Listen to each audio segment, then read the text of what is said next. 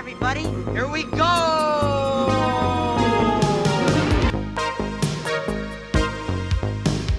In case of emergency, the exits are here, anywhere. Keep your hands and arms inside the carpet. We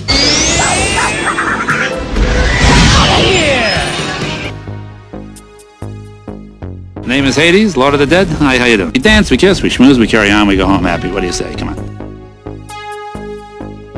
I only hope that we never lose sight of one thing, that it was all started by a mouse. Welcome to the Disney Guys Uncensored. This is episode 147, recorded on July 18th, 2022. We are your hosts, Guy, Tim, and Bub. On tonight's episode, we head west to Tumbleweed, a small mining town whose fortune changed overnight when gold was discovered on Big Thunder Mountain Railroad. So hang on to your hats and glasses, folks, because here's the wildest ride in the wilderness. Over to Tim with the news. So somehow, despite us being off for 3 weeks, nothing happened really by way of Disney news. The festival, or the Food and Wine Festival, has rolled into Epcot this week. The Disney Wish is finally in the water and starting regular sailings. And that's about it. Really, really slow news time for the Disney company, which is kind of to be expected in the summer, especially since the 50th has been rolling for quite some time now. In lieu of the news, though, I did want to talk and get your guys' kind of feelings on something that I've been noticing. When we did the Star Wars Celebration episode, Bub, you asked the question, have we reached peak Star Wars? We have Star Wars fatigue? And I kind of disagreed with you, but I think we have reached peak Marvel. We are really starting to see, especially now with Thor: Love and Thunder, it had a big opening, but the box office is back, and it still opened under expectations, and then it saw a big drop-off week over week, and it is one of the most poorly critically reviewed Marvel movies ever. We're down there at Hulk reviews or Thor: The Dark World reviews, which are kind of the forgotten chapters in the Marvel Cinematic Universe. And this is not the first stumble we've seen in Phase 4 of Marvel. The Eternals was also a critical commercial failure and not well liked even except by the most diehard Marvel fans. This Thor movie, though, I'm seeing a lot of, very Marvel positive media normally, and people in my life who are big, huge Marvel fans who say that this movie feels very slapdash. The rewrites are very obvious. The reshoots are very obvious. And the fact that this movie, despite having the largest budget of any single title Marvel film and the fourth largest budget, only behind the big Avengers films of the Marvel movies in history, was filmed almost entirely in sound stages in front of the volume or stagecraft, the way they film the Disney Plus Star Wars shows, and it really shows. Everybody sees it. Feels like a 1930s Hollywood movie with rear projection sets is really what I've heard a lot of. So combined with these kind of uneven movies, and really it seems like an overall lack of direction for Phase 4 in the Marvel Cinematic Universe, while also having more Marvel content at once. I mean, we've had Marvel shows overlap. We've had a movie almost every 2 months now. And really only Spider-Man, which is the co-produced with Sony one, be a hit out of the park, both commercially and critically. What do you guys think? Are we at peak Marvel? Is Marvel kind of on its downside? What do you guys think about this?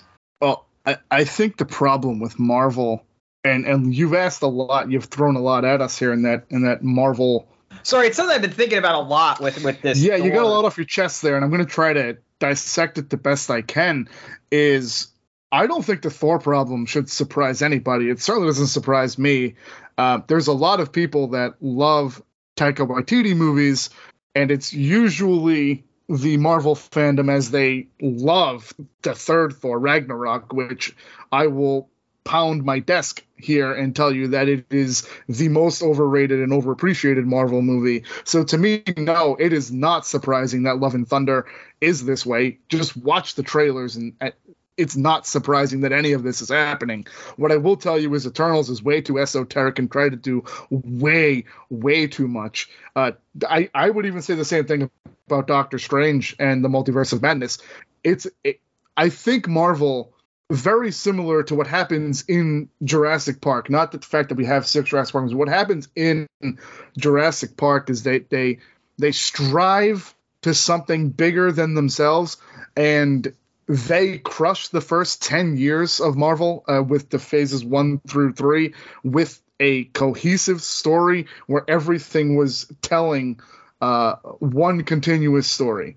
I can't believe that we're going to talk about COVID again tonight, but that's what they're going to tell you, is that COVID did kind of affect the release schedule on how Phase 4 should have been presented to us, where we ended up with WandaVision coming out prior to Black Widow. I will tell you, Tim, I think we have reached a tipping point with Marvel. I think the big test lies in November. The big test lies with the next Black Panther film. And I'm terrified. I mean, there's no plot details. It's a lot to say because they had to rewrite the entire film because Chadwick Boseman passed away.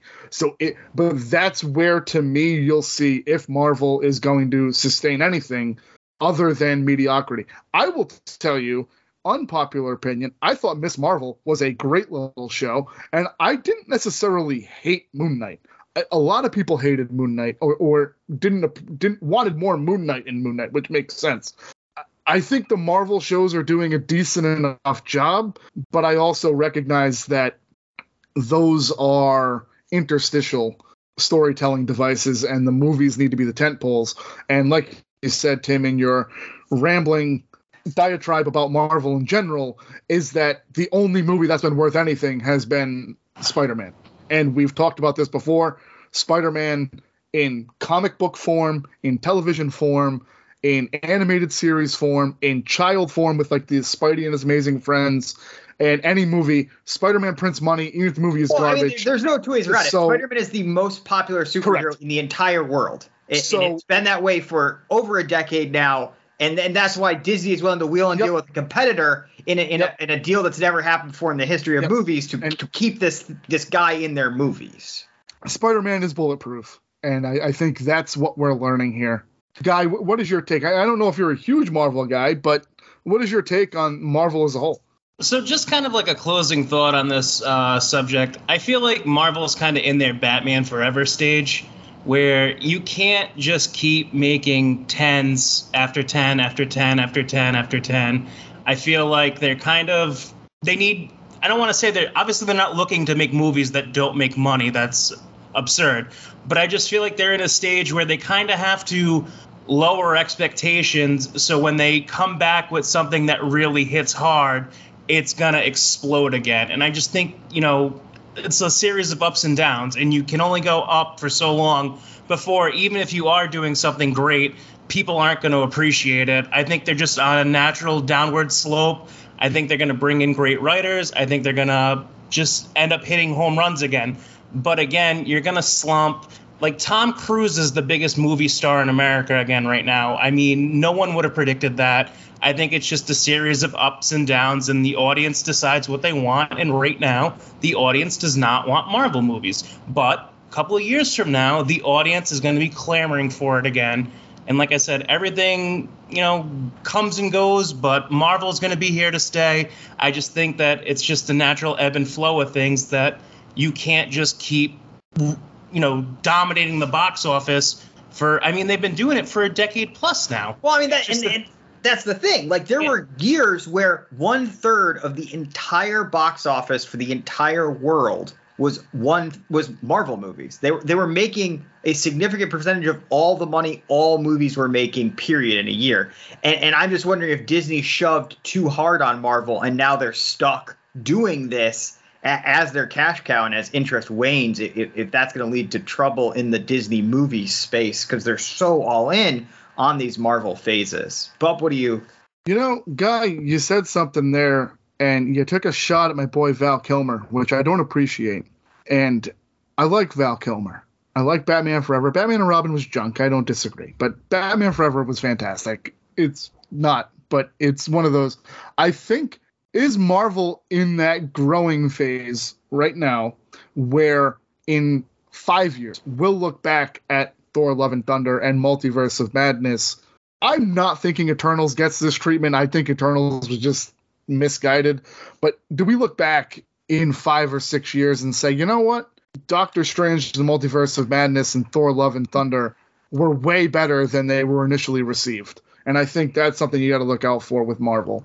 I think the shows have had that a little bit. So I think the further you get from the shows, the more you say, you know what? Loki was pretty entertaining. It was trying to do some pretty high concept stuff.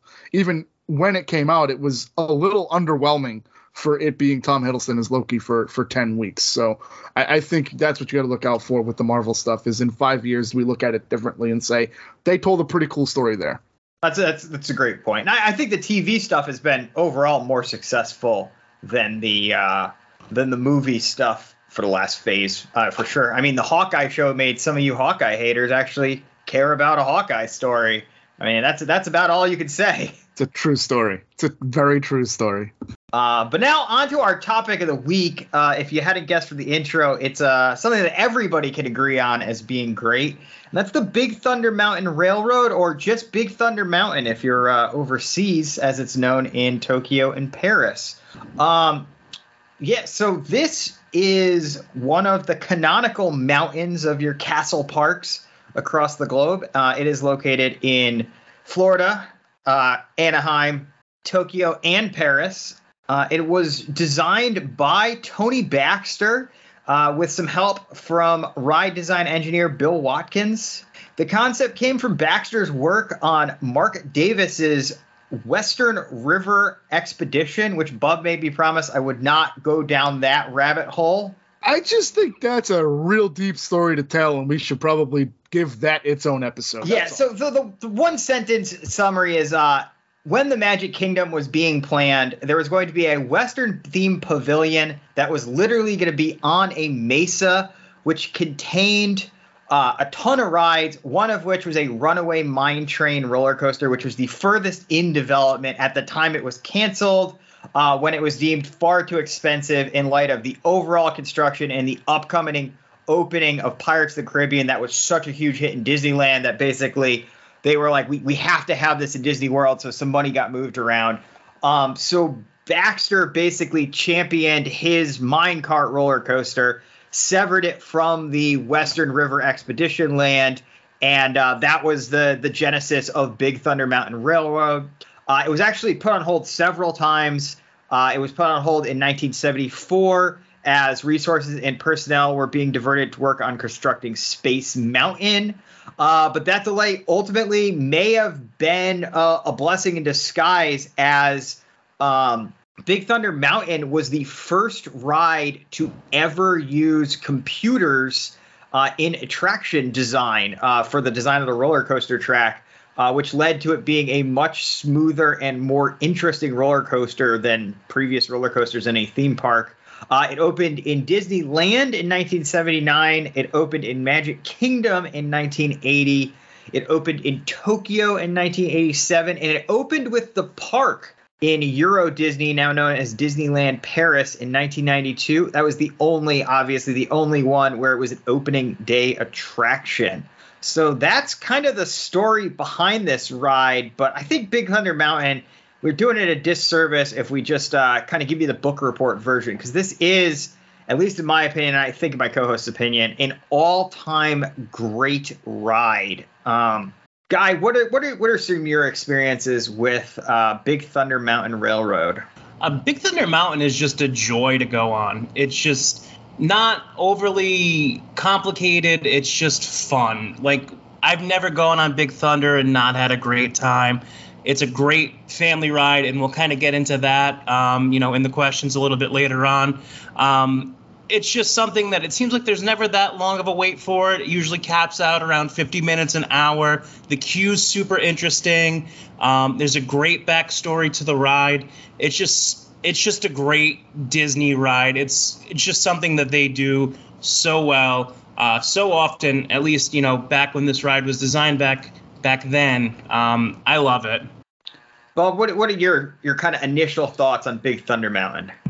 I mean, I would say it's one of a kind, but obviously, as you've described, it's in 4 different theme parks. But it's one of a kind at Disney. It's a simple enough concept. The roller coaster, Runaway Mine Train, they're at almost every park you go to, or any family of parks has a semblance of a runaway mine train. But there's nothing like Big Thunder Mountain anywhere else in any form. Even when you get to the Six Flags or the Busch Gardens families of parks, or the Paramount, Kings Dominion, Kings Island family, it's an experience from the moment you walk in the queue with the mining, the authentic mining gear there, and there's something wholly spectacular about this attraction that I think we'll get into in a little bit, with just we're Disney nuts. Admittedly, the 3 of us, Jordana and Andrew,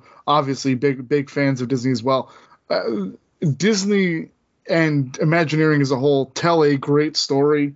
Even if you don't know the story of Big Thunder, the story is there. This is a spectacular attraction, and I'm excited to talk about it tonight. Yeah, I think, Guy, you made a great point there, and it's something that I was thinking about when I was thinking about what's so great about this ride. It is the perfect, like, mid-tier e-ticket, where it's obviously been around forever.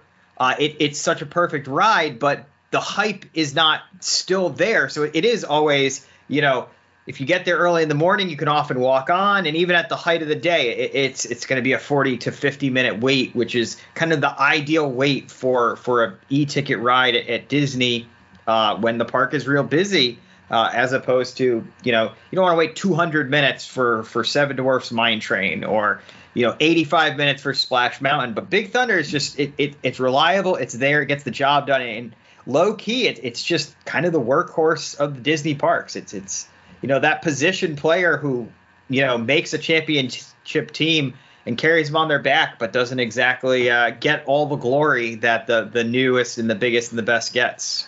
So you're saying it is the opposite of what Jason Tatum did in the NBA Finals? Yes. Okay. Just want to make that clear, that I hate Duke and I hate Jason Tatum for going to Duke, and then that skill not translating to the NBA Finals. Tim, my apologies.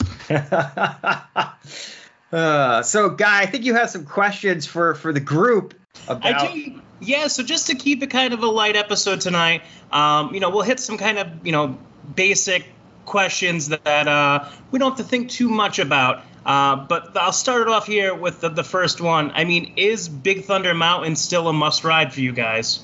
Yeah, absolutely. I mean, I don't think I've ever been to Magic Kingdom, even on a trip where we have multiple Magic Kingdom days, where I have not ridden Big Thunder Mountain. It is oftentimes my second ride after rope drop, if not my first rope drop ride. Get it real quick as a walk on and then hit something else. Now, Bub, is this a ride you take your family on as well? 100%. 100%. It's a must do. Even all these years later, all these trips later, and going on almost 50 years for this attraction, or at least 40 years, this is a must-ride attraction. Absolutely, no doubt about it. So now I got two little ones, and I'm just like, honestly, I don't know going forward. Now with Sal, what we always do is we take him on Splash Mountain, and then he's kind of wiped out. So I don't think we've ever actually taken Sal on Big Thunder Mountain, but I just don't know so much. I mean, the ride is always going to be fun. It'll always work as a ride. I don't know how much kids, and, again, we can go into your kids as well, how much they're really going to care about this kind of Old West theme, though. Is this theme dead? Wait, is the Old West dead? Yeah, probably. I mean, ultimately, yeah, you're probably onto something. For my kids, no. They got stuck with the father that routinely watches Westerns. Their grandfather watches Westerns. Actually, both grandfathers watch like the old school, like Bonanza and stuff like that. So they have an appreciation for it. I think let's take the Western out of it for a second. And when you say, I still think this ride holds up, even if you take away the mining aspect, it's that great of a ride. But to answer your question fully, yeah, I don't know that it matters to people, the Western side of it. And I think if we ever do get around to doing the Western River Expedition and Thunder Mesa as a whole, I think those would have aged differently than something like Thunder Mountain by itself. So, because I just look at like Space Mountain as space travel is always kind of a timeless thing for kids. I'm just wondering if this ride is kind of running out of its next generation. So I personally am not a person who has ever cared about Westerns. I don't think I've ever made it through an entire Western movie that wasn't like a Quentin Tarantino Western movie.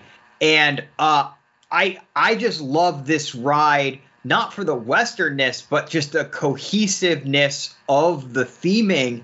And the Western aspect just adds to it because it fits so well into Frontierland and blends so seamlessly into Frontierland. As someone who doesn't have kids, I've always gotten the impression, though, that this is just the perfect amount of thrills, just the perfect amount of height requirement, that this is basically once your kid does Goofy's Barnstormer on the East Coast or Gizmo's or Gadget's coaster on the West Coast, that this is the first real quote-unquote roller coaster that you're going to take your kids on, and that, you know, the theming really helps to ease them into it because it's not just a bare steel monstrosity. It still feels very much like a Disney ride that just happens to be a very complete and thrilling roller coaster that doesn't contain any of the more challenging roller coaster aspects that you know, a modern, even quote unquote family roller coaster would have. Like, this is less intense than Guardians of the Galaxy or Hagrid's, you know, but it still is a ride that an adult wants to ride every time, and it has its own unique thrills because there's really not a minecart roller coaster like this anywhere in the world other than at Disney's castle parks. I mean, honestly, I do think that's a really good point, Tim. I've never seen, so if I've been on this ride, you know, 2 dozen, 3 dozen times, I've never seen a kid chicken out before the ride's about to start where they're like, I don't want to go on this. I don't want to go on this. It's too scary. It's too nothing. It does have a very comfortable feel to it. It does feel kind of safe. Like, I've even seen kids not want to go on the Barnstormer before. This feels just kind of like relaxing. The station has like a really good vibe to it. It kind of really does ease you into the ride. And then it's not super intense to begin with either. So, I mean, it really is kind of great starter coaster, like you said. Definitely a good family coaster for sure.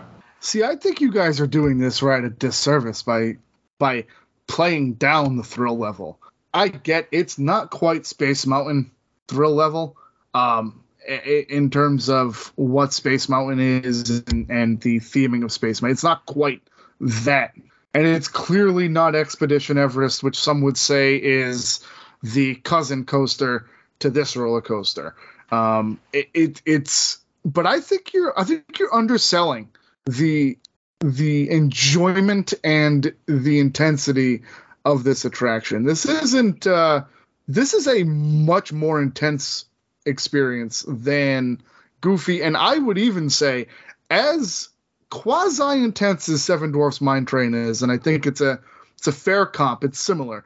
I think this is a little bit more of an aggressive take on what Seven Dwarfs is. Oh, for sure. And I wasn't trying to play it down. It's just unique in the roller coaster space where, you know, a lot of roller coasters, walking up to it, you see this big lift hill. You know, Everest is like, you see this huge lift hill and then a huge drop and maybe some aggressive turns and banks and a cobra twist. This is wholly unique in the way that it uses the roller coaster concept to much more be a cohesive ride that's not just like, all right, we're going to go up a big lift hill, and then we're going to go down a big hill to gain momentum, and we're going to do these different things that create G-forces and hang times alternatively. It is much more about this kind of like herking and jerking through very tight twists and turns. There's a couple of spirals, but they're, you know, you don't realize they're spirals because they're in and out through dinosaur bones or the canyons or the town. And it just becomes all this cohesive experience that tells you a story while you're riding a roller coaster.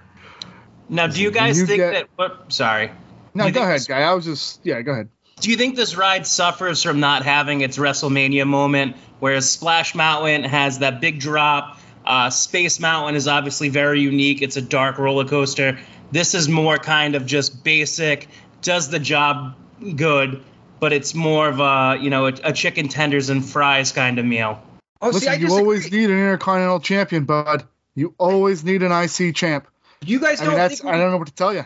you guys don't think when you get to the top of the hill that has the forced perspective and like the dynamite goes off and then it's actually a drop and the last third of the ride? I feel like that's kind of its moment. I feel like agree it's there, overall it's it's just not- a string of moments. Yeah. Well, I think what he's saying, when you go to Universal Studios and you see Velocicoaster, the top hat is that WrestleMania moment. Space Mountain in general, on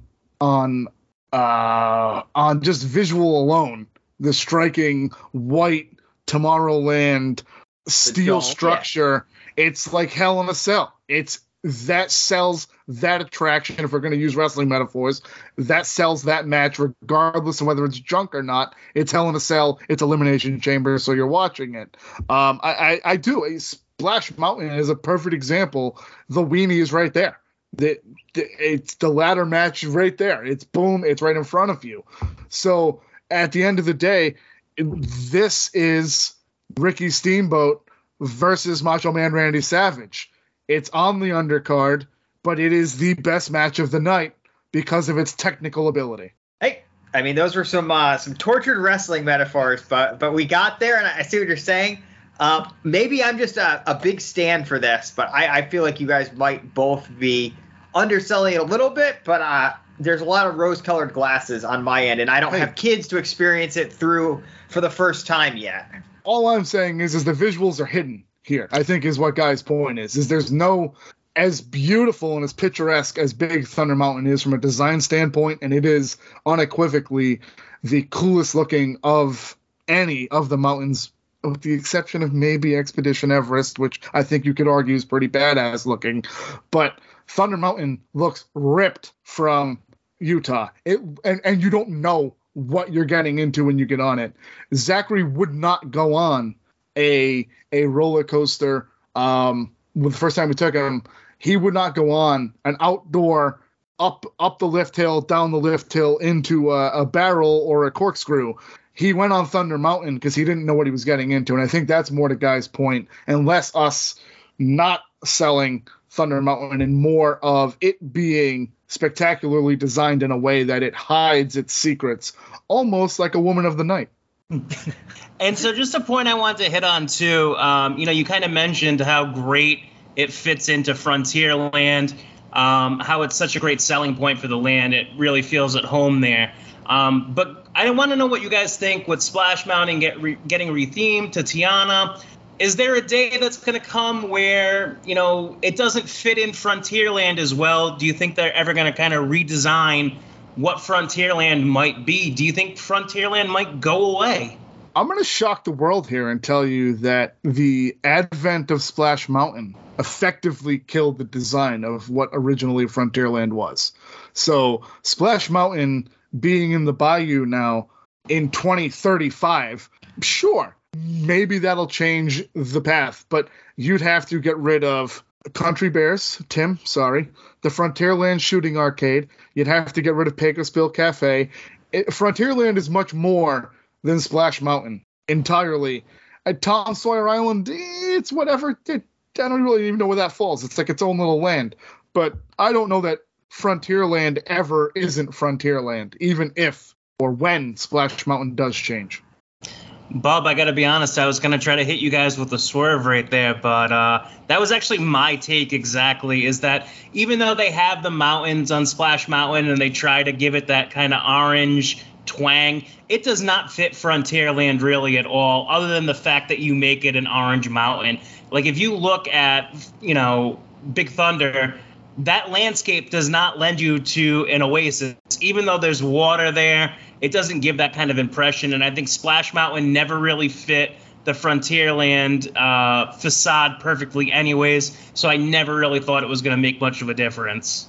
not to go on a tangent about Splash Mountain, but the only reason it is called Splash Mountain is because they wanted.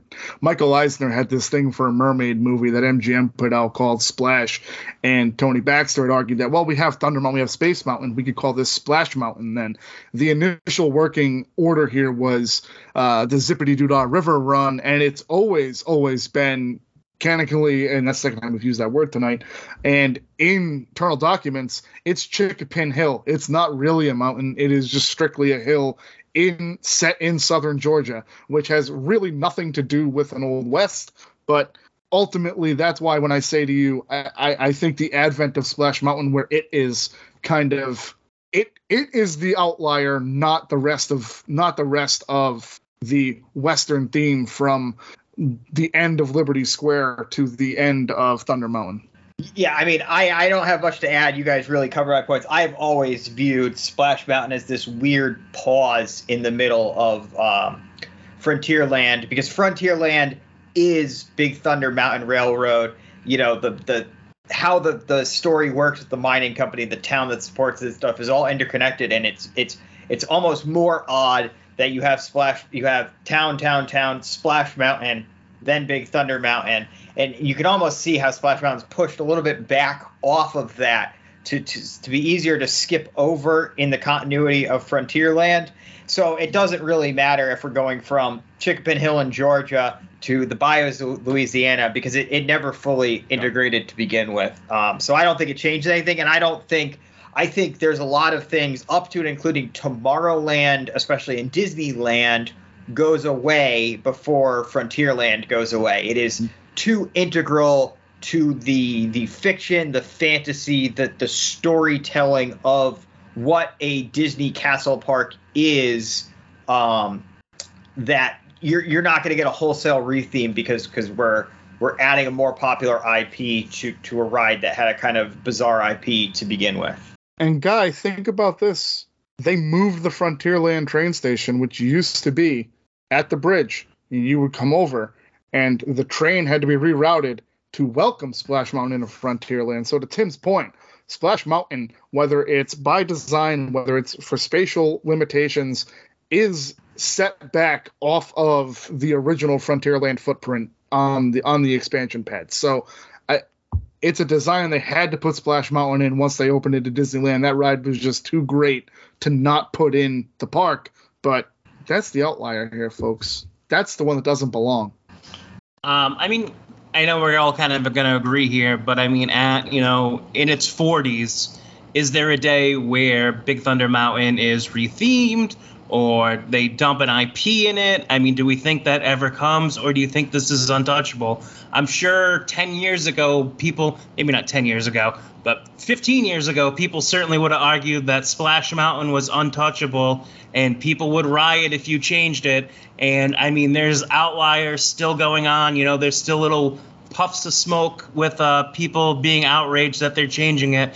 But the majority of people, I would say, don't care and are ready for something different at this point. Do you think that day could ever come for Big Thunder Mountain, Tim? No, because, I mean, first of all, Splash Mountain already was based on an IP. And it's a classic ride now, but it's not a true Disney classic that's been there since the early days of the park.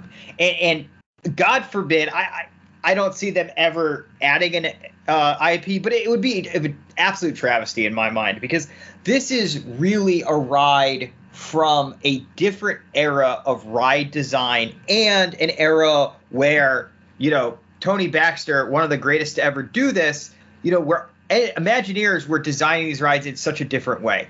I want to share with you guys the backstory, the story behind Big Thunder Mountain Railroad, because there is a story behind it, and some of our listeners who may be the most hardcore Disney fans might not even know this, because unlike Guardians of the Galaxy Mission Breakout, Avatar, either the Avatar rides, Rise of the Resistance, all these new rides have a very complete story that you are a part of. But there are pre-shows. In all those cases, I just named multiple pre-shows.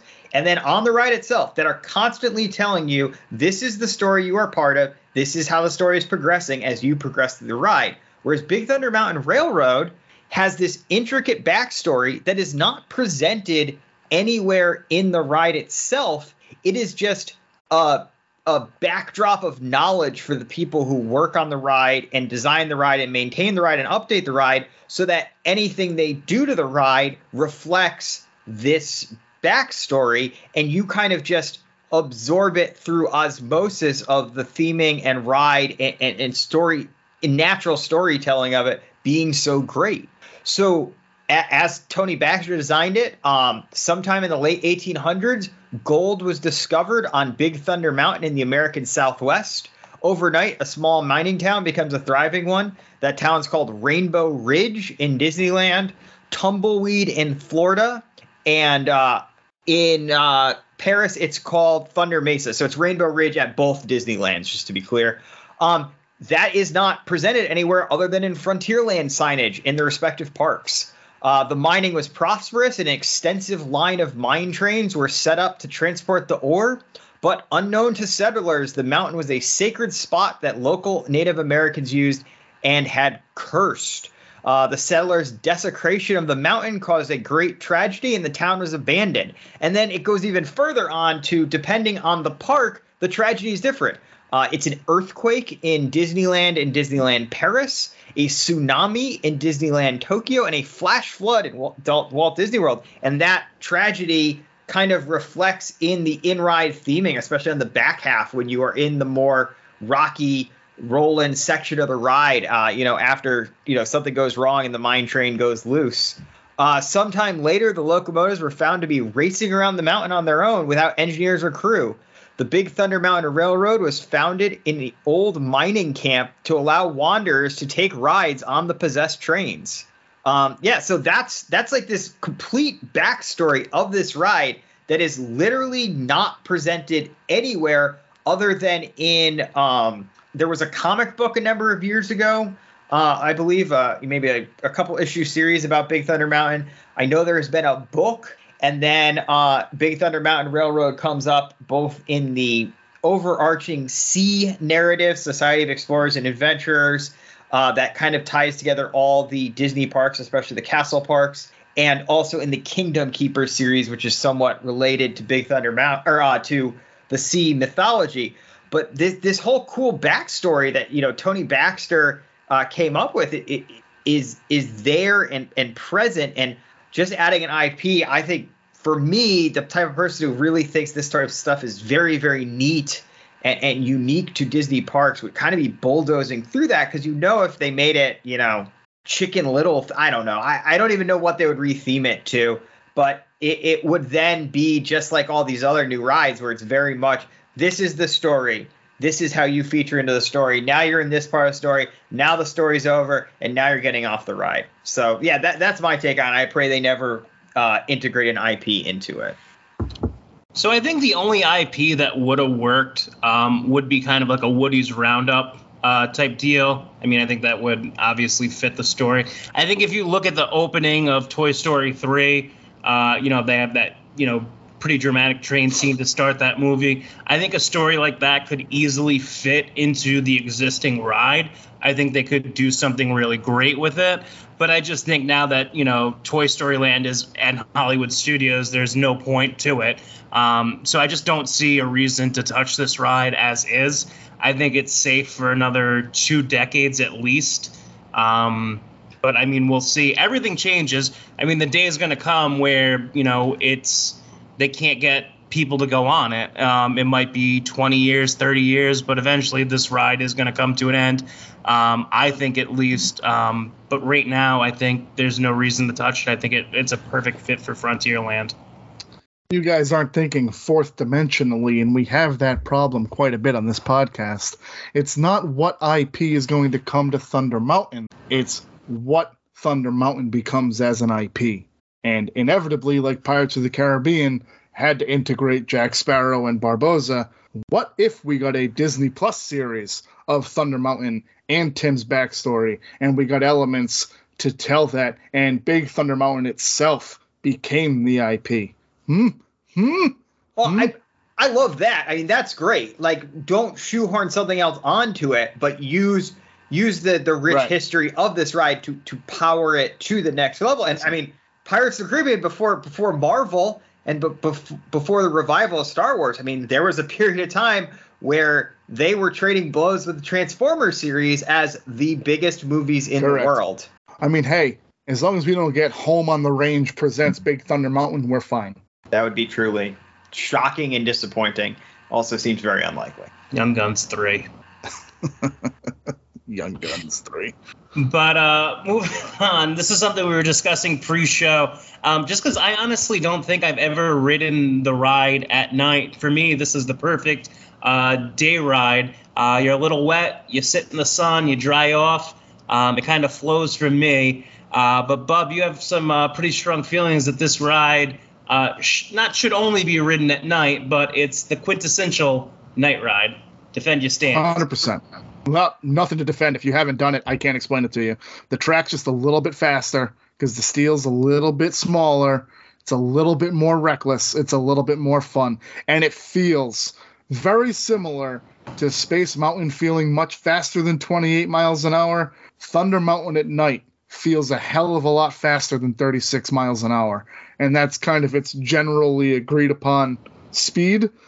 I will tell you, if you guys have not done Thunder Mountain at night, you are missing out. A lot of the lighting, and again, Tim, I don't know what it is since we've rebooted the show, but lighting comes up an awful lot when we're discussing attractions and theme parks, but the lighting on Big Thunder Mountain at night is out of this world. It is an entirely different experience at night, and it's really too bad that our former co-host Andrew is not on with us tonight, because he will also defend this as a must ride at night.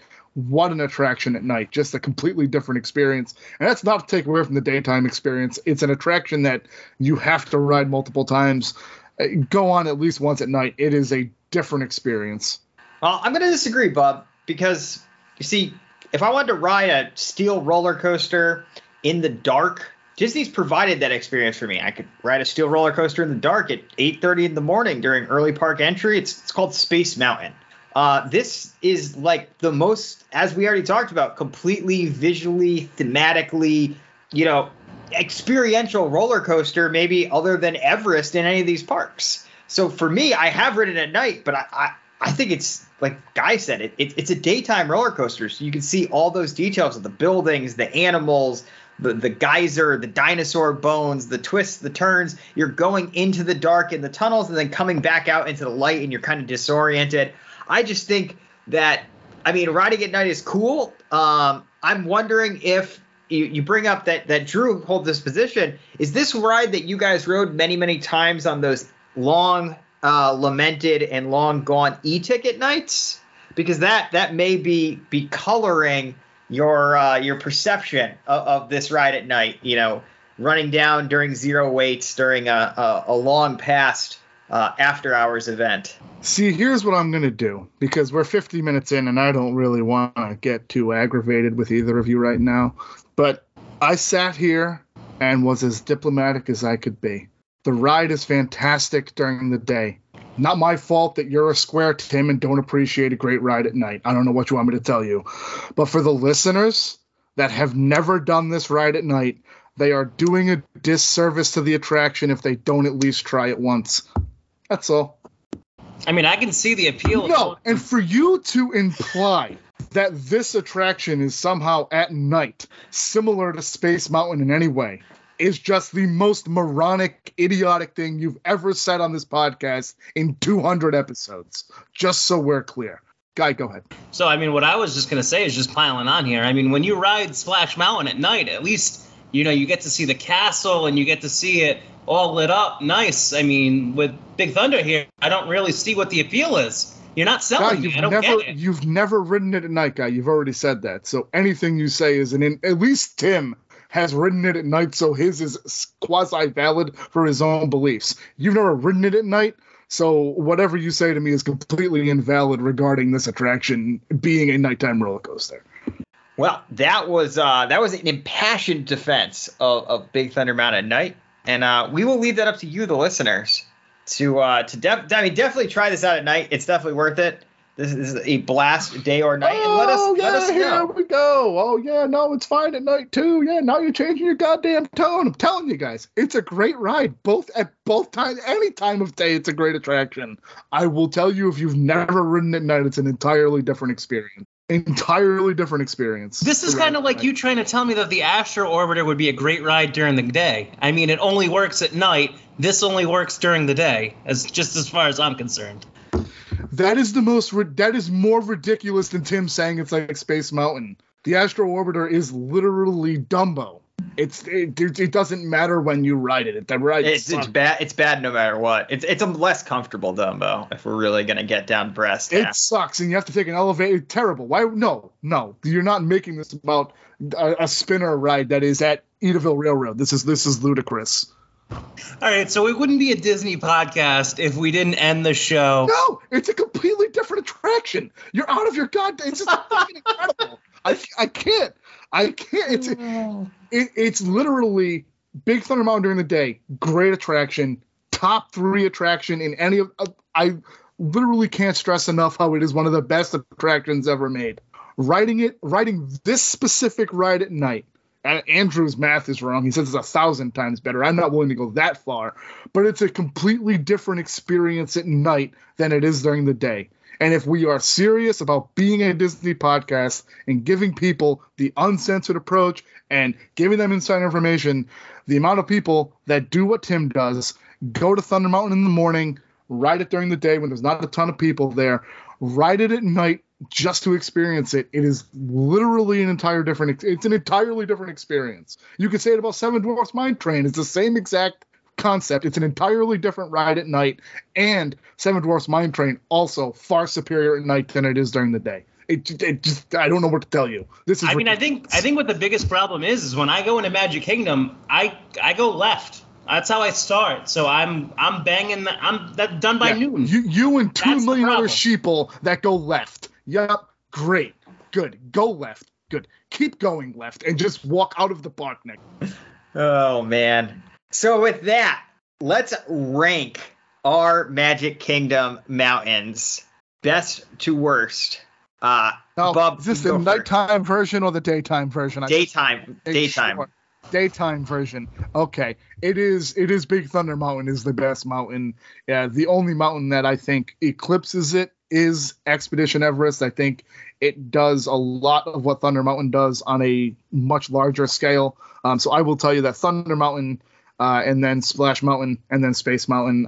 Space Mountain needs to be redone. I think we will get something once Tron finally opens, whether it's maybe a year just to kind of offset. But I think within the next 2 or 3 years, Space Mountain gets that overhaul that it desperately needs. Space Mountain is just literally, it's an uncomfortable ride. I love the concept of Space Mountain. It's just terribly uncomfortable, physically uncomfortable on that ride. But I love Space Mountain. I think all 3 rides are fantastic. Seven Dwarfs Mine Train, if you want to get involved there too, would probably be 4th for me. And I do love that ride as well. But it's Thunder, Splash, and then Space. And then, of course, if Everest is included, I would put Everest as my favorite Disney mountain, and it's very close. But Thunder is unequivocally the best mountain attraction at Magic Kingdom right now, in my opinion. Again, at daytime or at night, it is the best mountain attraction in the park. Yeah, so Bub, I got to completely kind of agree with you on this list here. I think Space Mountain's the most iconic, but like you said, it's super uncomfortable. I don't think I've ever gotten out of that ride when I was 10 years old or now in my 30s and not lost a shoe. Every time, it never fails. I'm always hopping. I hop right out, and then I got to dig back in and grab the shoe and just shove it on, trying to go up the walkway. Definitely the most iconic. I would love to see. I think what's going to be great when Tron opens for Space Mountain is just the wait times on that are going to plummet to 20 minutes, 30 minutes. And then eventually, like you said, after a year or so of that, they're just going to shut it down, completely retheme it. And then when Space Mountain reopens, that's going to help split the kind of wait times on Tron after that's been open for a couple of years. But definitely, I got Big Thunder Mountain number 1. I would probably put Space Mountain number 2 just because it's an icon. And then Splash Mountain rounds out the top 3 there. All great rides, obviously. Yeah, listen, I kid and we get saucy and it's fun. The ride during the day or at night is a spectacular ride. It's all in good fun. Tim, I didn't mean to say that you had a moronic take. At least you defended your stance and have ridden it at night, where Guy has never ridden it at night. So go ahead. No, my list is actually the same as yours, Bob. It's Big Thunder number 1. Splash is a very close number 2, and honestly, Space Mountain is a distant number 3. I agree with you and Guy that it's probably will be redone once Tron gets established, but I think it's going to be a little bit later than you guys think, and I think it's going to be closed for a lot longer, because I think whatever they do in Tokyo with the redo of Space Mountain, once that's complete, if it's well received, that's what we're going to see for Florida and almost certainly also in California. And it's funny, Guy, to hear you talk about how uncomfortable Florida Space Mountain is, because it's almost universally acknowledged that it is the more comfortable and smoother version compared to California. So if you haven't done that one recently, that is even more uncomfortable, both in the ride vehicle and the tracking. So yeah, I mean, Space Mountain is an icon, but it's really, I think, at this point, coasting on its iconic status. On our most recent trip, the lines for it were so long, and I just couldn't be – there was so much stuff I would rather do in the Magic Kingdom than wait over an hour for Space Mountain at this point in my life, and having been to Disney as many times as I had. It's a good ride, but it doesn't wow me the same way it used to. Tim, the list of things you would do instead of waiting for Space Mountain, does that include the Astro Orbiter, Guy? For me, it doesn't. I mean, the Astro Orbiter is never really in my plan. I think last time I rode the Astro Orbiter, I've never gone on the Astro Orbiter either. I was just the bear there. But yeah, like Tim was saying with Space Mountain, I mean, sometimes the line is past TTA. It's like, haven't you people been on this ride before? It is not worth it. I mean, at least with Seven Dwarfs, I get the theming. It's still new-ish. I get it. Like, there's a good chance that people are there. They haven't gone on that ride before. I mean, and like, everybody's been on Space Mountain. At least I would say 75% of the people in line, when it's past the TTA, have been on this line before. And I don't understand the motivation to want to wait in that line for that. I would like to say one thing, Tim. I think this is easily a 2.5 year overhaul. I think it could be closed within a year of Tron, depending, like you said, on schedule. But this isn't a quick fix. This is easily a 2 year plus. I think almost a complete replacement of the track, and it needs it more than almost any other attraction that's considered an E-ticket. Or this is the one ride that needs the overhaul. I guess technically some people would argue that, believe it or not, Rock and Roller Coaster is at the end of its life as well, which we could argue. I think that's another discussion, because unless the Marvel IP rights can get figured out, I'm not sure what the future of Rock and Roller Coaster is if you can't turn it into an Iron Man ride like they just did in Paris, because I would agree it is the only ride other than Space Mountain of its popularity and of its magnitude that is definitely past its shelf life. Yeah. Space Mountain can coast on the vibes and the history perpetually. And people more and more people will probably make the choice that I made last month, where, hey, maybe this isn't worth the wait when the wait is this long. Rock and Roller Coaster, its launch aside and its thrills aside, it is definitely starting to feel long in the tooth and feel dated, despite being much newer than any of the rides that we've talked about tonight. Yep. That's what you get when you sign up Aerosmith after Armageddon. Like, I mean, they're 80 years old. I mean, what are we doing here? They're not, they don't, I mean, I digress. That's another conversation for another day. I will be honest with you. If that is it, gentlemen, there's one more thing that I would be doing a disservice to the listeners if I didn't talk. This is my single favorite fact about Big Thunder Mountain Railroad, and that is, in 2016, there was a peer-reviewed scientific paper published in the Journal of American Osteopathic Medicine Association entitled Validation of a Functional Pilocalical Renal Model. And what that pronunciation I just butchered means is Validation of a functional pilocalichinal renal model for the evaluation of renal calculi passage while riding a roller coaster. And what that means in layman's terms is a kidney doctor named Dr. Wardinger found out in 2015 that patients of his had passed kidney stones after riding Big Thunder Railroad at Walt Disney World on vacation, including one who passed 3 kidney stones on 3 separate occasions. The doctor then contacted the Walt Disney Company and got their permission to ride Big Thunder Mountain Railroad 20 times with a 3D medical model of a kidney. The study then found that 70% of the time, the kidney stone was passed on Big Thunder Mountain. And you would think that this means like, hey, going on a roller coaster will help you pass kidney stones. But you would be wrong, because the study also found that Space Mountain and Rocker Roller Coaster, starring Aerosmith, failed to help patients pass kidney stones. To this day, I say the study was done in 2016, but it has not been fully explained. There is some unique quality to the specific track layout and ride motion of Big Thunder Mountain Railroad that has created this phenomenon where it is extremely effective in helping patients pass kidney stones. And that is not something any other ride thus discovered and studied in the world has been able to do. And that's just a cool little fact about how Big Thunder Mountain Railroad can improve your life if you have kidney stones. Well, that's going to wrap up the episode tonight, everyone. Thanks for listening to the Disney Guys Uncensored, where we teach you how to pass kidney stones on roller coasters that are much better at night, but some would argue they're just as good during the day. If you have any questions, comments, or concerns about this episode or any of our previous episodes, please feel free to reach out to Guy Izzo at our email address, which is the DisneyGuysUncensored@gmail.com. If you like what you hear, the best way to support us is, in fact, to go to your preferred listening platform and leave us a review and or tell a friend that you enjoy the program. That is Tim. He is Guy. I am Bub. And thanks for listening to the Disney Guys Uncensored. We'll catch you next time.